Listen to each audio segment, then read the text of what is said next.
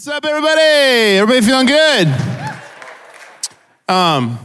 Hey, it's been a great ARC conference so far, right? Everybody doing good? I feel like I've been to church at least 6 times. I think that's how many messages we've had. So we're going to have a great time here this afternoon. So glad that you're with us. If you're wondering what this lab is, it's the worship culture, talking about just building a healthy worship culture.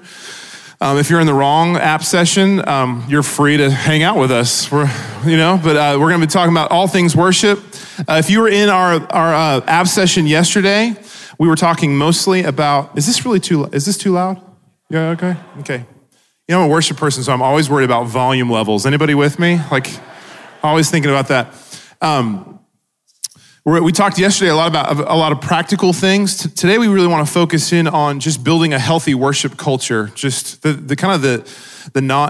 intangible parts of a worship team. And so I've got an incredible team with me. We're going to just do it Q&A style. So we're going to probably do it half and half. If you were in our app session yesterday, kind of same pattern. I've got a couple questions I'm going to ask them prepared, and then we'll spend the second half of the app session with your questions, okay? So please be prepping for that, and if you have any questions, it'd be great. Let me start by introducing our incredible team. I'm just going to step back here and just look at them for a second. There's beautiful people. We have over here on the left side, we have Stephen Robertson. He's a worship pastor at Christ Fellowship in West Palm Beach, suffering for the Lord down on the beach. He's got a great tan because of it down in West Palm. Johnny Hill right next to him is worship pastor and campus pastor with Life Church up in Memphis, Tennessee. Why don't y'all welcome him today? And he's got some pipes too, if you haven't noticed that yet. He's got some pipes. Tasha Zwanziger is from Northern California. She's a worship pastor at the Father's House in Vacaville, California. Welcome her, everybody. We have Birch Paul here. He's with Life Point Church in Fredericksburg, Virginia. Worship pastor, welcome him. And it's like a game show, it's kind of fun. Contestant, yeah. And last but certainly not least is Tara Banks. She's the worship pastor at Seacoast Church, Charleston, South Carolina, where the ARC conference is going to be next year, everybody, at Seacoast. Woohoo! So hey, one of the things, let me just start off with this thought. One of the things that I feel like we can tend to think about the least is just what the culture of our team looks like, okay? I feel like my title, I'm the worship pastor here at Church of the Highlands. It's worship pastor, and I feel like the most important half of my title is the title of pastor. And really, when you think about it, if you're a band leader, a vocal leader, if your title says pastor behind it, or if you're just a worship leader, somebody who loves to get up in front of people and lead people into worship, it is so important to remember that we're actually shepherds, that we're leading a group of people into the presence of God every weekend or whatever that is. And so that's really what it's all about, and that's what we want to talk about. So I'm going to jump in. This is just going to be, we'll see who is bold enough to jump in first. So let's just talk about kind of big picture question. What do you think some big points are to building a healthy worship culture, worship team culture? What do you guys do in your churches? What's the your thought there? So who's going to do it? Go, Johnny. I volunteer as tribute. So, so for us, when it comes to the worship culture, a big part of that is that the worship team is not separated from church life. Our hope is that their hearts wouldn't be just connected to the team and to the platform and to the microphone and to the music, but that their hearts would really be connected to the church. That it's like, even if I wasn't serving on this platform, I feel called to this house, and I just want to serve this house in any way that I can. I heard somebody say one time that culture will actually even trump vision, because you can have a vision, but if your culture can keep you from fulfilling that vision. I heard Brian Houston. He said culture is what you allow, and so it's the things that we allow to go uncorrected if something's kind of out of order. And like when it comes to services, well, our church has a certain culture in our service, and so the same thing with our team. We have a certain culture, when it comes to stage presence. We have a certain culture when it comes to, not drawing attention to ourselves. But if we have a moment where we allow somebody to do that, without correcting it, then that kind of says that becomes our culture, And so one of the things we're always doing as far as when it comes to having a healthy culture is reinforcing the culture that's been set. Reinforcing the culture of the house, always reminding as new people come in, helping them to see and to understand the culture of the house. So we say a lot of the same things over and over and over and over and over and over and over and over and over again. Yeah. And then when we feel like we've said it enough, we find out that we didn't say it again. Y'all know what I'm talking about? Yeah. So I don't know if that. Yeah, go for it, Sarah. I think we're also shaped by the words that we use. And I think in each church, you need to really be careful about the words that you're using in your worship environment, whether that is just a couple of examples of things that we've been really intentional about. It's a team, not a band. It's a run through. It's not a rehearsal. It's it's a platform, not a stage.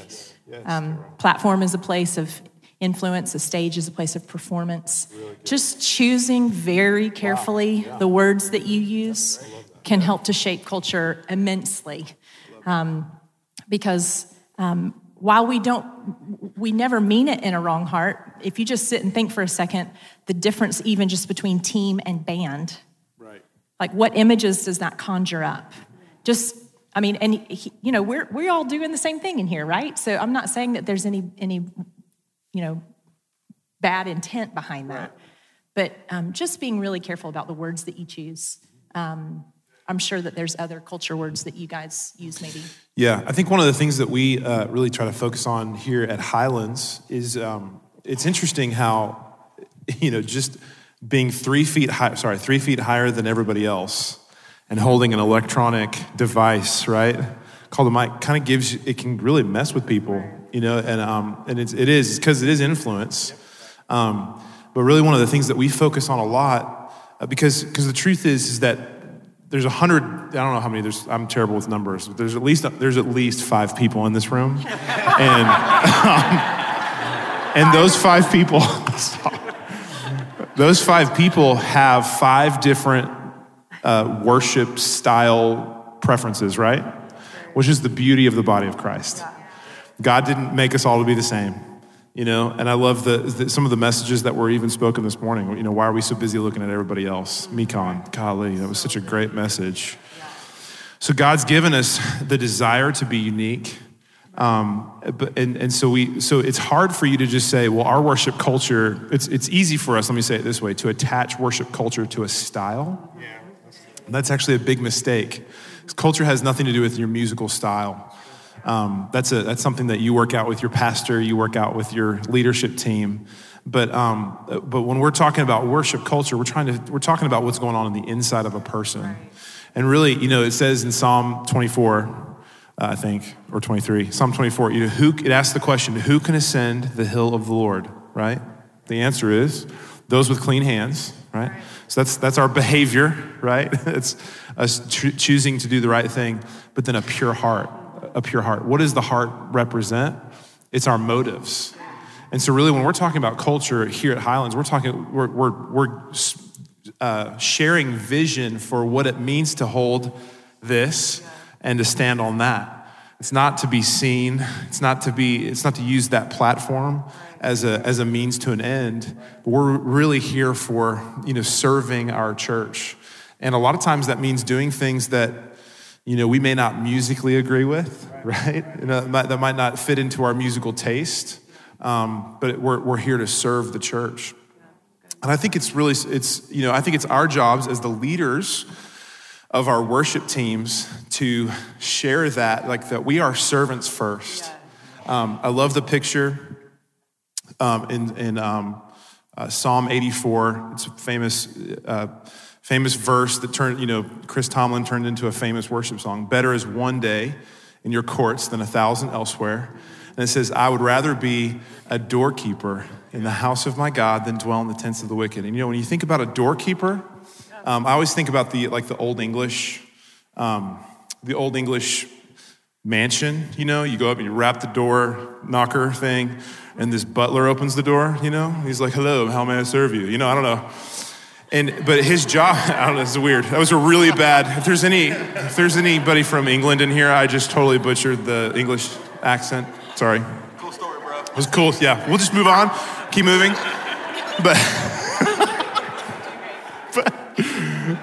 But his whole job, he's dressed well, right? He's groomed. He's got training. He's excellent in everything he does. But his whole job is literally to open the door, right? To let people in and prepare them to meet the master of the household.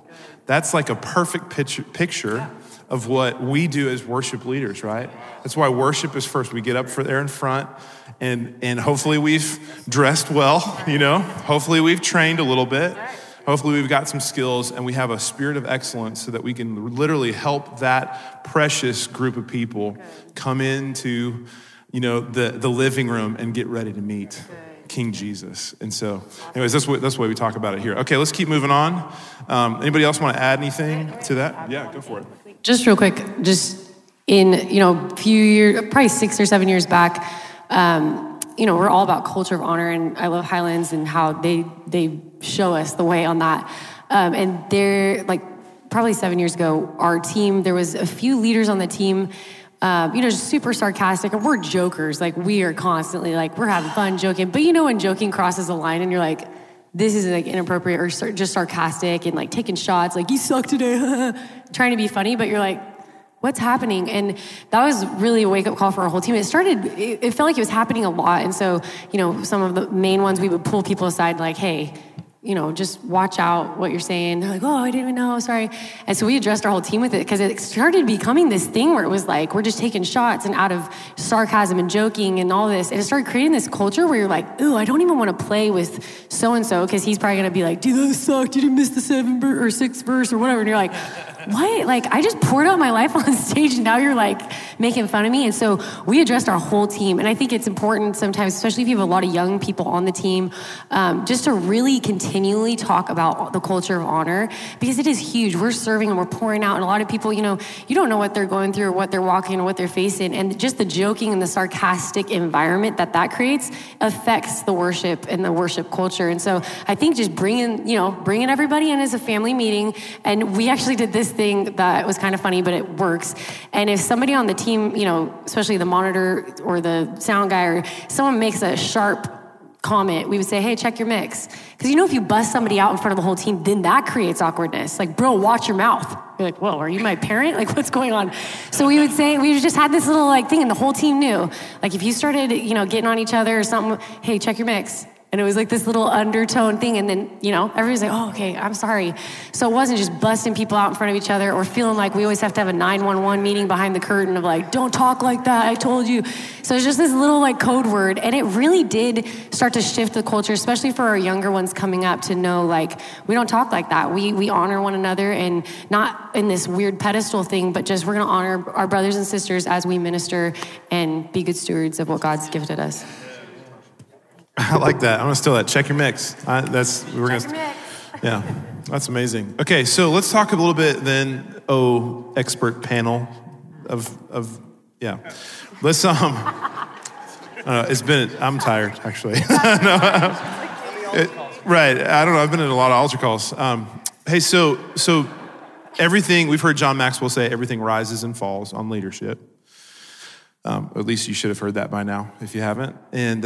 And so when it comes to worship leadership, you know, there's a lot of dynamics. It's not just in how we're leading people, it's how we're leading ourselves spiritually. It's how we're leading others spiritually. So let me ask this question of you guys. How do you evaluate yourself as a leader in the context of worship ministry? So week in, week out, you're in front of everybody, you know, you kind of live your life in public a little bit. Yeah. So somebody jump in on that. How do you evaluate yourself as a leader, and then and how does that help you with your team? That's really good. I'll start. So sometimes it's difficult to see yourself, in the moment. So one of the things that's been really helpful for me is to have a few trusted individuals that I invite into helping me see myself. So there's just a few people that, it can't be everybody because everyone has opinions, and that's not always necessarily super helpful. But there's a few people who see me and love me, and I invite them into helping me see myself. And I think you've got to have a few that are above you or have a elevated perspective from you. So it could be a overseer, or it could be a peer who serves in a completely different capacity than your thing outside of worship. And I would always go for somebody who that doesn't need me. They're not afraid of me, if you will. They don't serve on one of my teams. They're not super, they're not like a person in the church who just adores what I do. And let's just be real. There's people who sit in your church and they love what you do. And it's super cool. They're not the ones that you need to get feedback from, because they're not going to be able to give you something that's really, really helpful for you, So you need to have somebody that is outside of that. And then also, I just know personally for spiritually where I am, my measurement is if I'm not getting a regular word from God, on a daily, weekly basis, then something's wrong in my walk, So that other stuff is for my actions. So how am I doing on the platform? How did I communicate? How did I lead that song? How did I transition that moment, right? The other stuff is how am I as a worshiper before, not even a worship leader? How am I as a Christian, as a follower of Jesus? Am I hearing from God? If I feel dry, that's a clear indicator. I feel I have no revelation right now and something is wrong. So I need to go to my source. And I really evaluate myself that way. Yeah, that's good. I married a pretty incredible thermometer in my life. She tells me what's up. One of the indicators I really look at is how willing am I to give stuff away? Because in the process of striving and struggling sometimes to make something happen, your fist. You stop the open-handedness of ministry and you begin to clench things. And so I kind of look at myself and am I giving things away? Am I open or am I closed-handed in a moment? And that for me, that's a really great gauge on where I'm at, in the season of worship. Why don't you, so in what ways though? Is that a creative thing for you? Is it maybe time on stage? How does that, open-handedness with what are you talking about? Yeah, that could be creative. Let me just take the ball and run, and let me jump onto what we talked about, kind of the danger of autopilot, and let me just do what I do best. Yeah. Or am I really on the lookout? Our role, we are a towel ministry, and my role is not to sing up on a platform. It is to open doors for people, to equip and open doors for people to do ministry. Yeah. And if as soon as I start closing doors for people and I really stop doing that's for me just a big part of that. Yeah, that's awesome. That's great. So just continuing the conversation, just building a healthy worship culture. How do you guys maintain team health? Let's talk about that for a little bit. So what's we're all we're trying to grow our teams, but also we probably should, if we don't, we should have lifestyle standards for our team. How do we make sure that those people that are on our platforms are actually healthy themselves? What are some maybe practical things that you guys do as a team to gather together, discipleship? Anybody got any thing on that they do in particular? Yeah. We gather together on Sunday mornings. Just the way that our services are, we happen to have a service that each of our venues can kind of gather together during the message. And so instead of having a separate team night on a rehearsal night, a run-through night, we try to get together during that time. And really, that is not going to be a deep dive Bible study, but that's going to be a quick, like, here is a culture moment, we all know culture leaks, and you just have to keep saying it, like Johnny was saying, you have to keep saying it over and over. And so it would be just a re-up. Okay, this is what we're doing. This is the word for today. This is why we're doing this. And that tends to keep everyone on the same page. The other thing that I have learned as a leader is that every single person's spiritual health, is not directly my responsibility. That right. I have to have a team that, we share the load, right? Yeah. So that we equip the saints to do the work of the ministry, right? It is my responsibility to shepherd, absolutely. But I am not personally responsible for the X, number of people on my team. We have to share the load. We simply have to. And that does not matter if your team is 10 people or if your team is 200 people. We should be all about empowering and, like Stephen said, giving away ministry. Mm-hmm. We should be about, giving it away and giving away. So I would just say gather regularly, but also have those that are around you that can also help share the load. As a staff, we're starting to go through this book called The Power of Moments by Chip Heath. Yes. Have you seen that, read that? And just there's this idea of the moment before the moment. So we have a massive huddle culture at our church. So before every moment, we have a moment. And so that we always have a huddle right before, about 30 minutes before we go out. And then we also have a huddle at the end where we all come back together, which can help us provide feedback, encouragement. We celebrate like crazy. One of the things we want to constantly do is celebrate good culture. We were talking about repetition. I mean, our culture, our leadership values, we've created 10 leadership values that are written all over the wall. And then we talk about those in the huddles. We are fasting together. We're praying together.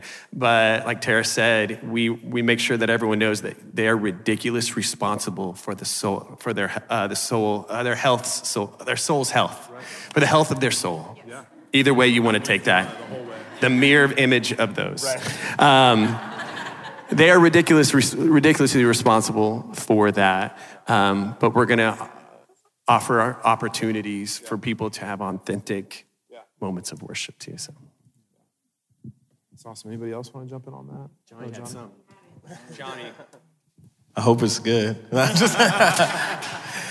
of the things that we do, maybe once a quarter, we'll have like a house night where a team, comes together, gathers together, and a big chunk of it is just fellowship and food. We're in Memphis, so we'll have barbecue a lot. But then from there, we'll spend time, just pull out an acoustic, spend some time in worship, prayer, but also at our rehearsals. So at the end of a rehearsal, we're going to spend some time in prayer, take prayer requests. Anybody got something, anything we need to be believing for? We'll pray for that. And then same thing, the huddle before the service.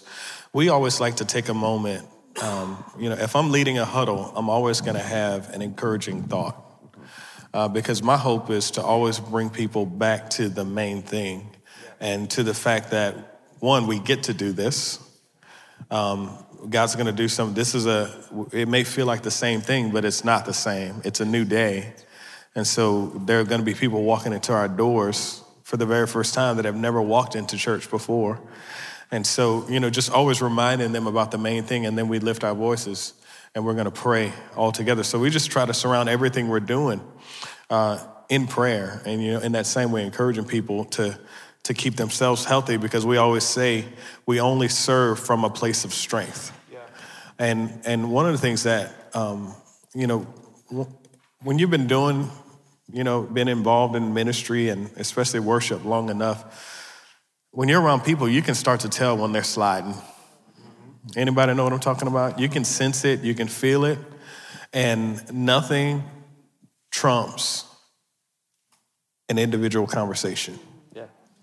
If you feel like some of you are here today and there's somebody on your team that you feel like, man, I don't know what's going on. There's something funky. I don't know what it is. You need to set up a coffee or set up a meeting, and because that's you can't ignore the Holy Spirit check of like, because people are walking through stuff. We're all human, right? We're all prone to weakness. We're all prone to wander, right? And there has to be that bit of course correction. So one of the things in our culture is like we're willing to have the conversation and willing to ask. We say it like this: I'm willing to ask the hard questions. So like I'll sit down with young guys. I got a young worship leader right now. It's like I'm gonna ask him. You've been looking at porn? Just ask that. It's when I got somebody I'm regularly around. It's like I'm gonna ask the hard questions because that's a part of helping them to maintain their spiritual life and so. Yeah, absolutely. That's so good. And I think that needs to be talked about more in the worship community is the not confrontational, but calling out the stuff. And because really people do want to be asked how they're doing. You know what I mean? Like when you really sit down with someone like, how are you doing? They're like, they begin to open up.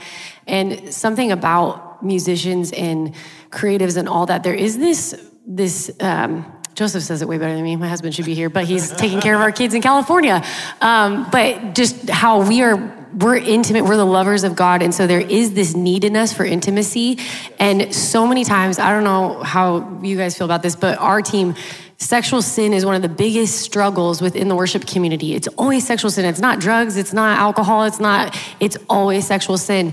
And so we talk about this all the time because here's the thing. The enemy is after that intimacy that we are designed to have as the Levites, as the minstrels, as those who go before the church. We have this important and this closeness to God that only we have. Like as the Levites, it's a crazy gift that God gives us. And so of course the enemy is going to pervert that and twist that and mess that up. And so we need to be proactive in asking those questions. But here, just to be real, we need to be leading the way in this in our own lives. We have to get and they've been talking about in the sessions, but if there is sin, if there is sexual sin, if you're addicted to pornography, if you're sleeping around, whatever it is, get it dealt with now. Like in the name of Jesus, this is not a rebuke, just take the conviction of the Holy Spirit, but get it dealt with. Go to the people, like he's saying, find the people that can speak into your life and get help because you can only lead where you've gone. So if you're struggling and you're telling your team, let's be pure, let's run after the things of God, but you're struggling, you're going to be frustrated. You're going to be discouraged. You're going to be, and why isn't this working? And it feels like we're hitting a lid. And just get that stuff dealt with so that you can say, follow me as I follow Christ, and we're going to be pure, and we're going to run after the holy things, and we're going to honor the platform, and I'll stop preaching. That's so good. It's so good you said that because the thing that people struggle with when they're dealing with sexual sin is the shame that it comes with. Yeah. And shame causes you to hide. Yeah. And, because you're afraid, Adam and Eve sinned. We were afraid because we were naked, so we hid. And we've just got to call our people out of hiding. Yeah. And the only way to do that is by loving them, is loving them. And you've got to create the kind of culture in the team that if they tell you the truth, you don't kick them out. I don't mean you got to let them get back on the platform next Sunday, but you can't kick them out because guess what? Everybody else will know that you did, and then they just won't say a word. My wife and I we're in a small group, and like we were talking about like some of the stuff that the people were like struggling with watching pornography, and like we were getting some breakthrough and stuff like that. And there was a few others in the small group that there was like this really crazy reaction about like, if you ever told me that you were watching pornography, it was a married small group. If you ever told me that you were watching this, oh my gosh, it'd be like so done. And I raised my hand. I was super nervous because it was like 5 women. And I raised my hand. I was like, that's probably why he hasn't told you yet. Because they're afraid. And if they don't know that you're gonna love them through it, they'll never tell you. And then they'll continue to pour from that empty cup. And so like if there's like that lid in your worship environment, or like you feel like stuff is not landing, or like why does it feel stale in our environments? It could be because there's people who are pouring from empty cups, and there's sin in their life and they don't know how to deal with it. They have no clue how to deal with it, and we've got to love them through it. And they got to know that it's safe on your team. Right. So good. Yeah, that's good. We could almost end right there. That was really good. That was awesome. And yeah, we went real deep. I think, let me just add on to what's been added on to what's been added on. Is, I think what you're saying, Birch, is just building a culture of trust. It's almost like the more communication there is about it, we're not cheapening the sin. We're not making it a light thing. There's still got weight and gravity to it, and it has to be dealt with. But what's happened is they know that we're their advocate, we're there for them. Yes. And the heart is restoration. I mean, you look through the Bible, it's over and over again. Yeah, that God wants to restore people, and the enemy really is trying to steal the worship from our church. He really is. I think it's a real thing. Let me just encourage you. This is kind of moving on, but worship is not singing songs. Worship is spiritual warfare. Yeah. There is the story of Daniel. He prayed and fasted for 21 days. He didn't even know it, but there was crazy things going on in the heavenly realms during that 21 days. And so we have to understand that every time we step on the stage, doesn't matter if we're singing an old hymn or, dancing around to some synth sounds. There's a spiritual dynamic that's going on. And we've really got to step up into that and lead that. And all these folks up here do it in such a great way. Let's dive in. We're kind of halfway through, so I want to transition, if it's okay, into your questions. So can we get, Chris and Eric, why don't you guys come grab 2 of these mics and we'll share these mics. Run up here. Or you already got them? You got one? Come grab mics. Okay, great. We got 2 people. Never mind. Sorry. I think our first question was right here, so come on, run up here. If you have a question, just it's Chris, and then Hannah, or Eric has the other one, okay? So get his attention right there. Go for it. I don't want to go all future boy, especially because we just launched in January, but I know that song selection really builds culture, and especially for the church, not just the team. But at same token, at what point, songs got to come from somewhere. And so is it helpful at all to write songs towards culture, or is it distracting? And at what point, like who, how, when, where, how, Let me jump in on that, and then Sarah, please. I think it is. Let me just say this, because you made a great point. I think there's a wealth of songs in the body of Christ.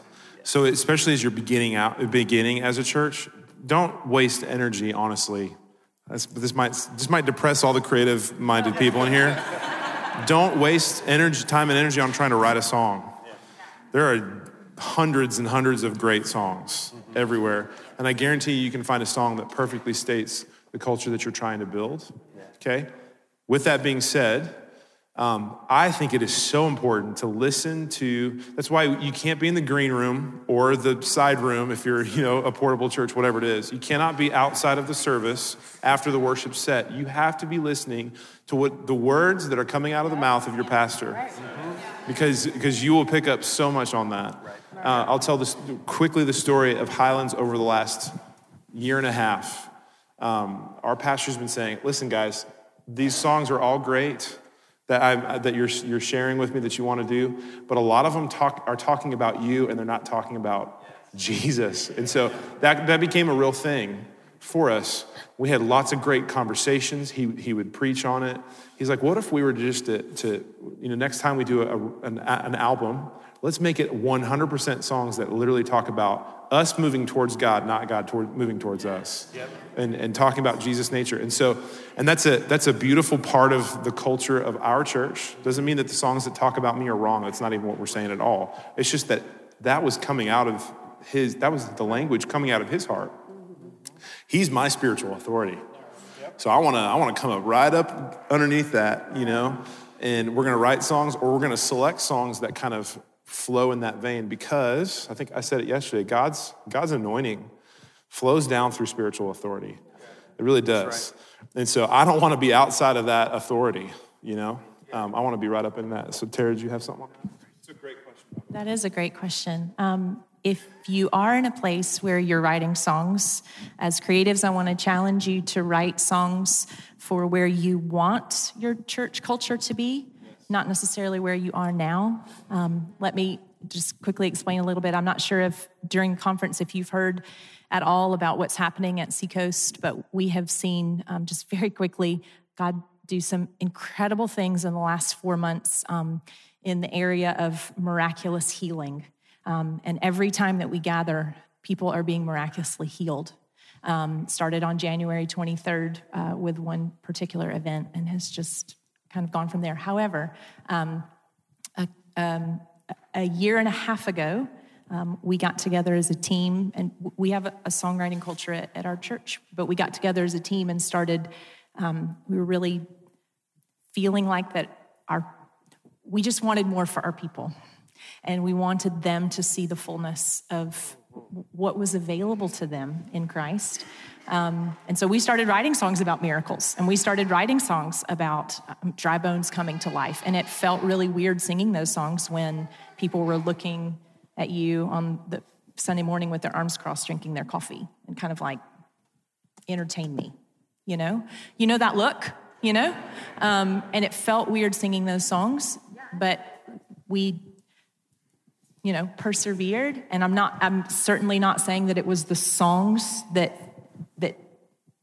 helped God do what he did. Please don't hear that. But I'm just saying the worship culture shifted because we began to believe things that were not yet. Yeah. We began to believe things that miracles were coming and that God was going to shift the culture. So just as creatives, I would like to encourage you to write for where you want to go. Would you say that's like sing and claim it? Sing it, claim it. Is somebody over here? Okay. Go ahead and stand up so we can see you and answer your question. Hey, so what are some things that I can do to become more of a generational team like you talked about yesterday? And then with that, how do I at 22 lead a team of 40, 50-year-olds?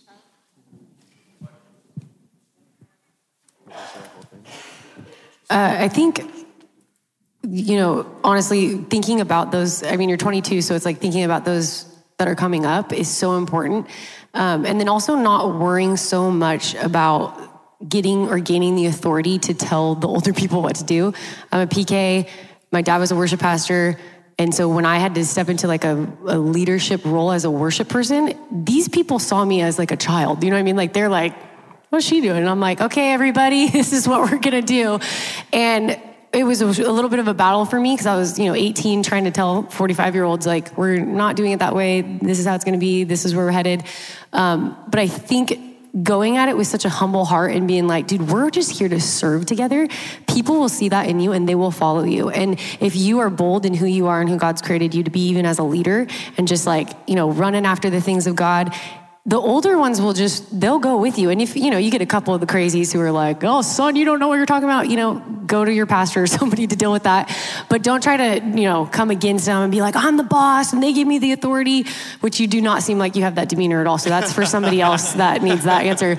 But constantly thinking about those who are coming up and then just grab them and say, hey, come to practice with me, bring your acoustic, sit beside me. Like just looking out for the young ones who are just eager and wanting to serve and bring them all aside, and you will watch as they will begin to develop into what you see in your mind or what you're looking for in a worship team. So just keep looking out, but don't worry too much about the older crazies. The older crazies. The older crazies. Sorry if you're over 50. That's good. Hey, when I first became a worship pastor at 28, full-time ministry. First time I was in full-time, 28 years old. And I was literally in charge of this campus with like the least amount of diversity. It was like all beautiful single people. That was like our worship team. It was like the most ideal worship album cover you ever saw in your life. Oh my goodness. I mean, it was crazy. And, but I remember when I got to move from that location to, because that was like, we were right in the middle of Palm Beach Atlantic University in the middle of West Palm Beach, Florida. So it's like where all the people go to the school because you get to be on the beach. And, but when I moved to a family campus and I learned how to celebrate families, like at a 6 a.m. rehearsal when there's kids running around, and you learn how to pack a party party. Like you learn how to celebrate the husband that's watching kids while, his wife comes to serve for literally 8 to 9 hours, throughout the day, or the mom, who's, getting things. Like you learn to celebrate them as much as the person that picks up a pair of drumsticks, and you learn to just celebrate family, and you open up your spaces to family. Like it changes the relational weight that you can speak into. I mean, that's massive for me. So, real quick, I think there's two things, because your question was two parts. I think as far as like those who are older than you, and as you're trying to lead them, I think nothing creates trust more than consistent excellence. So if you, not like perfection, not like over the top, not domineering, any of that, but you're consistently operating with the spirit of excellence. So like if you tell them to be there at 6 p.m., you be there at 5:30 and ready and waiting for them. You know what I'm saying? Yeah. If you're expecting them to be able to memorize song lyrics, then you lead your rehearsal with your back to the confidence monitor. Yeah. You know what I'm saying? And you show them consistently that I have a spirit of excellence. Yep. They'll trust you. They will. And what did the Bible say? Jesus, as he got older, grew in wisdom and stature and favor with God and men. So let's trust the process. It will happen over time. Yep. So just trust the process in that. And then as you do that, you're gonna be able to do that for the younger people. So as the older generation trusts you, then you get to loan your equity to those younger people, and then all of a sudden they're getting to stand on your shoulders, and everybody trusts them because you brought them up. You know what I mean? And I so it's like answering your texts in a timely fashion, or your emails, right? Yeah, showing up to the meeting you're supposed to be at, that kind of stuff. Actually, it's really though. I mean, I'm saying that as a worship pastor who's constantly looking for young people to be on our team. I'm looking for somebody who, when I have a meeting with them, they're actually there a few minutes early. It makes a huge difference. They may not even have the musical talent at the same level as somebody else, but the fact that they're there, it's like, hey, you get that song, you're gonna lead. It's amazing the trajectory of people who can figure out that dynamic. It's really, that's awesome. Okay, I think we have one over here. Keep getting in. Eric's over here. Okay, we'll come to you next. Hey, what's up, guys? Thank you for your time and for all you all do. So I wanted to go back to the conversation about relational equity and being proactive and having, hard conversations and, sin and all that kind of stuff. So unless you're a team of, 50, 75, 100 people plus, sometimes you're not going to have equal gender leadership representation on the team. And so how, if you're a female who's the worship pastor or a male, how do you ensure that the opposite gender is also getting equal pastoring on that level without crossing lines? That's a wonderful question.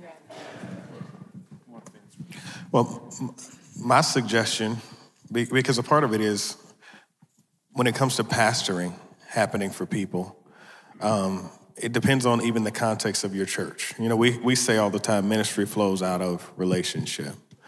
Well, for some people, that relationship, like if you're the worship pastor and you got a bunch of girls on your team, obviously you can't be like, hey, let's go to coffee, Quick way to lose your job real quick,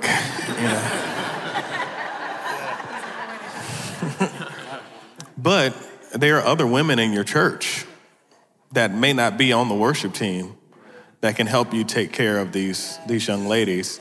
And so a part of it is, like one of the things we encourage people on our team, you need to be a part of a life group outside of, so yeah, you got the worship team and that can be like a life group for you, but you need to be a part of a women's Bible study group and be a part of, you know what I mean? So it's gonna happen through multiple avenues. So there, sometimes like when it comes to pastoring, it doesn't all come from one place. You have multiple touches, right? Y'all know what I'm talking about? It's like, so there's multiple people that speak into our lives for certain things. And so I would encourage somebody in that position, I'm gonna start identifying people in my church that could say, okay, can you help me? If I got like young ladies, like I'm a campus pastor as well. And so I have a lady on my team. She's really she's my assistant campus pastor. And she gets all up in stuff with ladies on our team because I can't take my female team leaders out to lunch. Or if I do, she's coming with me. So she and I will meet at the restaurant because we don't ride together, because I'm married. And so I'm not riding with another woman in the car. That ain't my daughter, you know what I mean?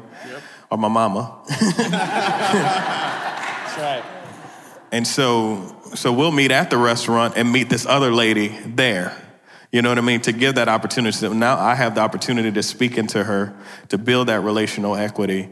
But you just got to be creative. Utilize other people. There's other spiritual, mature people in your church that can help. That can help facilitate that. So. Awesome. Okay, and over here, yes, sir.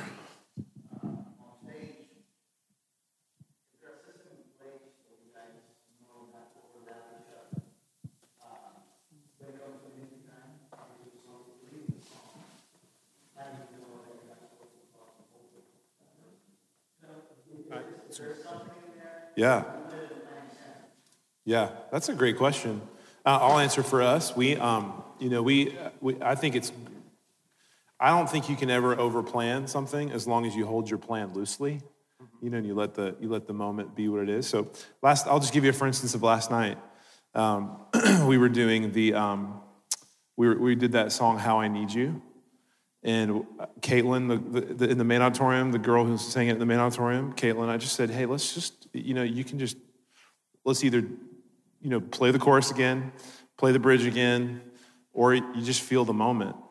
But what I knew I was coming after that. I sang the song after that, but I had a moment if I felt like I had one prepped. But I felt like it was just like, if I'm gonna trust her to hear the Holy Spirit.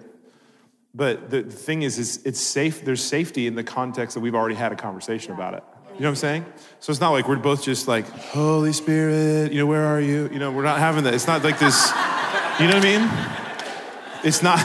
It's not this mystical thing. It doesn't have to be. I think it's just like, hey, if you're feeling it right here, I'm going to yield to what you're feeling because I trust you to hear from the Holy Spirit. If you don't feel it, then I may or may not take a moment here. And it was just a simple conversation. We, for those of us who were on that stage last night, we did not practice what happened.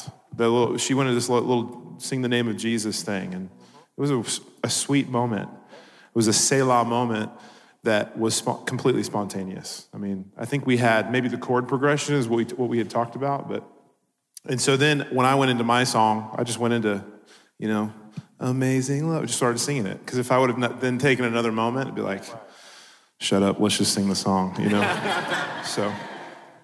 So at our church, we have a little bit more time, space for some flow moments that we call them. So we usually will have 2 to 3 mainly song leaders, but really there's the top person who's really carrying the weight of the service. So in moments where our space moment, we'll say, hey, in the middle of these 2 songs, if we sing a chorus of a hymn or if you feel something from the Holy Spirit, speak it out. But we give windows. This sounds super intense, but we give windows of time. Especially for our new people coming up, if they're going to we're stewarding these people. If they're going to take a moment and believe that God is saying something to them, they have a short window. We're not doing 2 passes of the progression. They got 30 seconds. If the Holy Spirit is not, okay, is he saying something? We're all not just going to sit and stare at Birch until he's ready. We got people who have never been in church before, what is happening right now? So we tell our up and coming leaders, you have 30 minutes or not 30 minutes, Holy Spirit. We're that church. 30 seconds to sense what you're going to say, step out and do it. And then in that moment, if they're like, I feel like we just need to sing the chorus again. We go back around the chorus. But I think communication is so key. And if you have, multiple services, after the first service, go, hey, how'd you feel in that? Or even before, sound check. Hey, I feel like I'm getting something, or one of your leaders say, I'm feeling something. Okay, well, let's make eye contact, because if it starts to be a battle of leadership on stage, everyone senses that in the atmosphere, no, me, and then the person's going, and you're like, who's leading? What's happening? Yeah. So I think establishing even just the, who is the main one for this service. So if everything falls apart, it's on that guy. But if everything is like, okay, we're going this way, it's on that guy. But then they can also pass the torch and say, hey, you feeling something? Or, look to each other. It's all about team communication and just making sure you're clear lines. That's fantastic. Let's go right back here. Yep. Hey. Thank you. I come from a church where our vision is to create engaging environments for unchurched people. So sometimes what we'll do as a tool is we'll play a secular song to either go along with the message, elevate and captivate those who are unsaved. Sometimes we get backlash saying it takes the holiness out of worship and such. Where do you stand as employing secular music as a tool? Yeah, I'll answer that. I think you need to follow the vision of your church. I think, honestly, I feel like the Lord works through all of us. And I think that's the beauty of the body of Christ, And so I would say that there are secular songs that would probably not be on the list because of the subject matter too. So I think you just even need to exercise wisdom and all of that as you would with your pastor anyways. I think, if you're going to do it, just always bring it back to the point of glorifying Jesus. But I think we need to reach people in every possible way that we can. And if that's working in your community, and you're reaching people, then man, we're 100% behind you on it. That's great. Okay, where are we at? Okay, yes, sir. Yeah, you mentioned earlier doing huddles both before and after. What would you say specifically for after the set list? What is your emphasis for the huddles for that time frame? We just implemented this at our church, and it's been really great. So we'll do a couple of different, we call them rallies, pre-service and post-service rallies. And we'll do one after our first service, and we'll evaluate the entire service. And that one's a little bit more like, did we nail it? Did we nail a transition? So we'll kind of, with a fine-tooth comb, go through the entire experience. So we'll get worship leader in the room, MD, A1, so audio person, campus pastor, if they're available, service producer, and the main communicator, and we'll go through the entire thing. So did we start on time? That's always the first time we evaluate. How was our transition going into, pre-roll into song one? Did the worship leader communicate clearly? Was it strong? Did we nail everything? Like lighting transitions, was anything harsh? Did we miss anything? And we'll just do that whole thing for everything. We'll give feedback on the message as well too. That's one where we're ensuring that the people who are giving feedback to the message can actually contribute in a way that would help the communicator get better for the next one. So if you're the joke wasn't funny, sometimes it's not always super helpful. So something towards the content that helps it. And then, so we'll do that after the very first service and after this next one if that's necessary. Then each different department will have their own rally post-service, and that's usually to celebrate the day.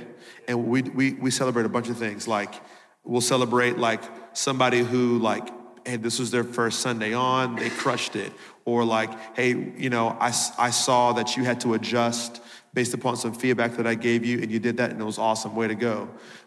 If anybody had something that came up in conversation that needed prayer, we pray over them in that moment before everybody leaves. And we'll just celebrate a bunch of stuff in that. So it's kind of a mixture of what went well, what can we improve on, and then celebrating everything that took place. Yeah, I think that's so key. You don't want to tell a drummer after 4 services that he did something wrong. Timing is so key on that. So at the end, it is really about celebrating. Who's new? Who can we celebrate? Who can we honor? This person came from another location and to serve us today, and making sure that they just know how much a part of the family they are. And so I think that timing piece is so key. That's great. Right here. Yes, sir. I'm one of the older crazies.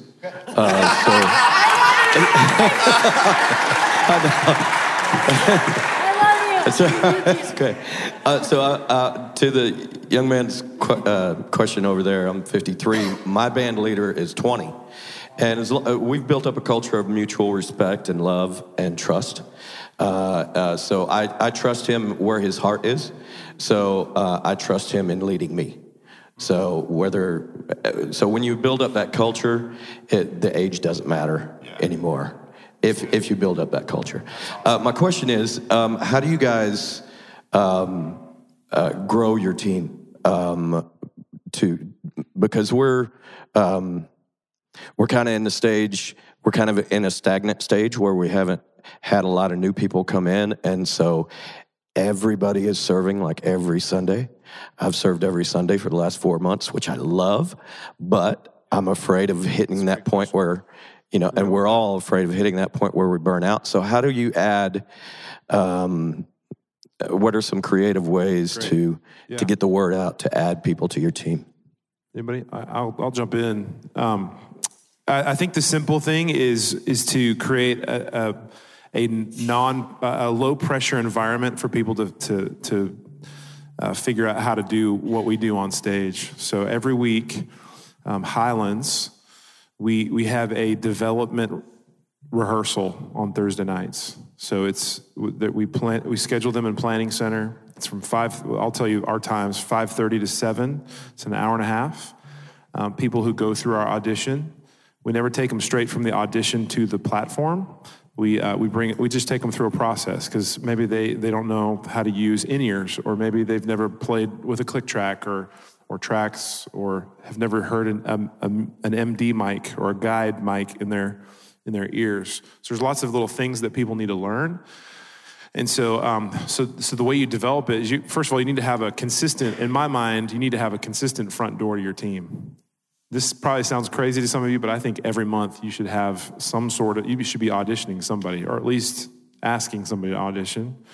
We have auditions every month. And then from that audition, they go into this development rehearsal. We actually have people like you, that you've served on the team. You're a really important member of the team. You kind of know the drill. They show up to that rehearsal. We're running through the same songs as the team that's going to be on Sunday set will be playing. And they'll run a song, get feedback. So I don't know what instrument, or if you're a vocalist or whatever, but you would walk up on stage and say, "Hey, man, great job. Why don't you try it this next time? Next time we do this song, tweak this, tweak that." And they just go through that. They just get coaching. And they do that until we feel like they're in a spot where they can step onto the platform and really contribute. So I feel like you have to have a consistent and really clear front door to the team. I think a lot of times it can be hard for somebody to figure out, how do I even join the team? So you just be, "Hey, we're having auditions, this coming whatever night it is, and we'd love for you." Maybe it's an announcement, and then just have a lot of them. I think a lot of times we miss people because we don't give them opportunities to be seen. And so you kind of have to create those opportunities, and then just have some sort of process where you're not just throwing them. Because I know we've had some burnouts before, right?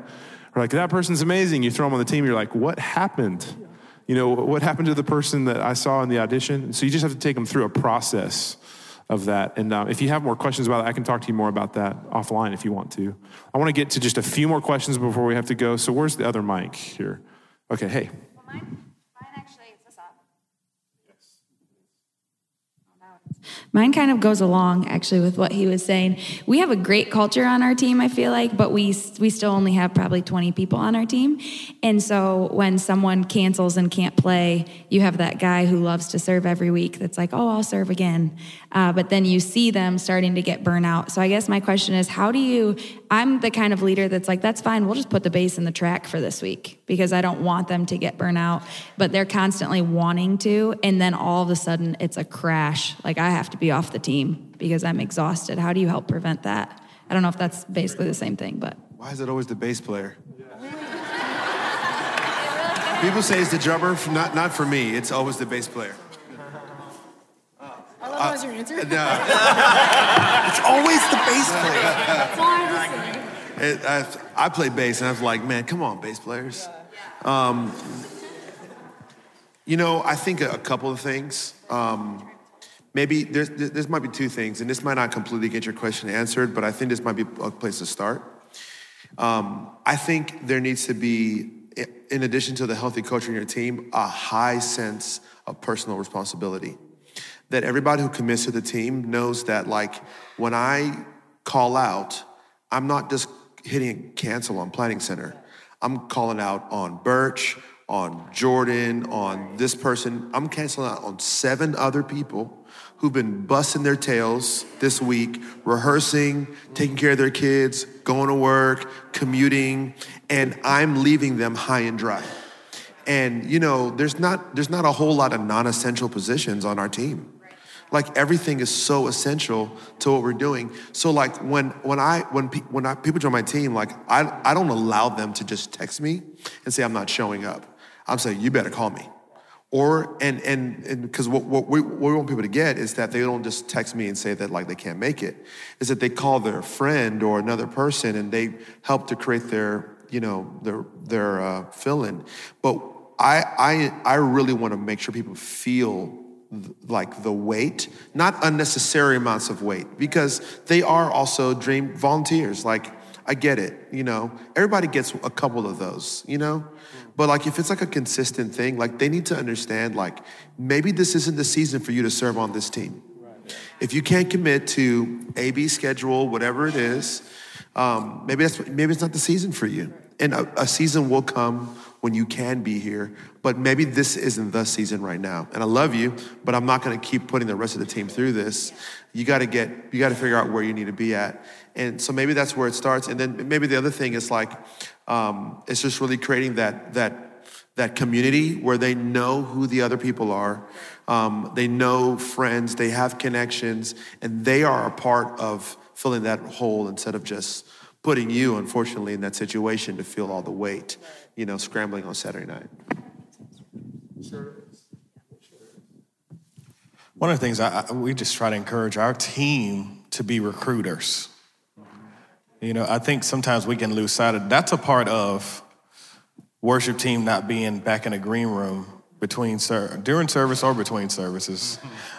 I got on this yesterday because I'm a campus pastor, and I don't like that. It's like, we're not here for us. When we come to church, we're not here for us, and we could be sitting around complaining, I don't have enough people, but you don't ever talk to any new people when they come through the door. And so that's it's like, so I'm always on the worship team at my campus, and just even at our church, it's like, man, you need to be getting out there and meeting somebody, because the next bass player could be standing out there at the cafe, but nobody ever went to talk to him to find out he plays bass, and maybe he's not at the level we want him, but we can get him there if somebody would just be friends with him, but nobody talked to him, so he never came back. You know what I mean? And so that's what I would encourage, just your teams, man. On Sunday morning, the lobby is your place to be. Yeah. Meet new people in between services, before and after services. Man, I'm out, shaking hands and kissing babies. You know what I mean? And that's how we have to be, because you're meeting new people, but we're also recruiting people to take their next step. Because it's not just about the worship team, right? Some people, it may not be the worship team. I'm just trying to get them to take whatever their next step is. It may be growth track. It may be a leadership environment. It may be serving on the greeter team, because all that's going to build the whole church. Because that's what we're really trying to do, not just build our team. Our team, we're trying to build the team, And so recruit. I tell our team, you're the CRO, the Chief Recruiting Officer. That's great. That's awesome. Hey, would you join me in just thanking this panel, incredible panel? Thank you so much.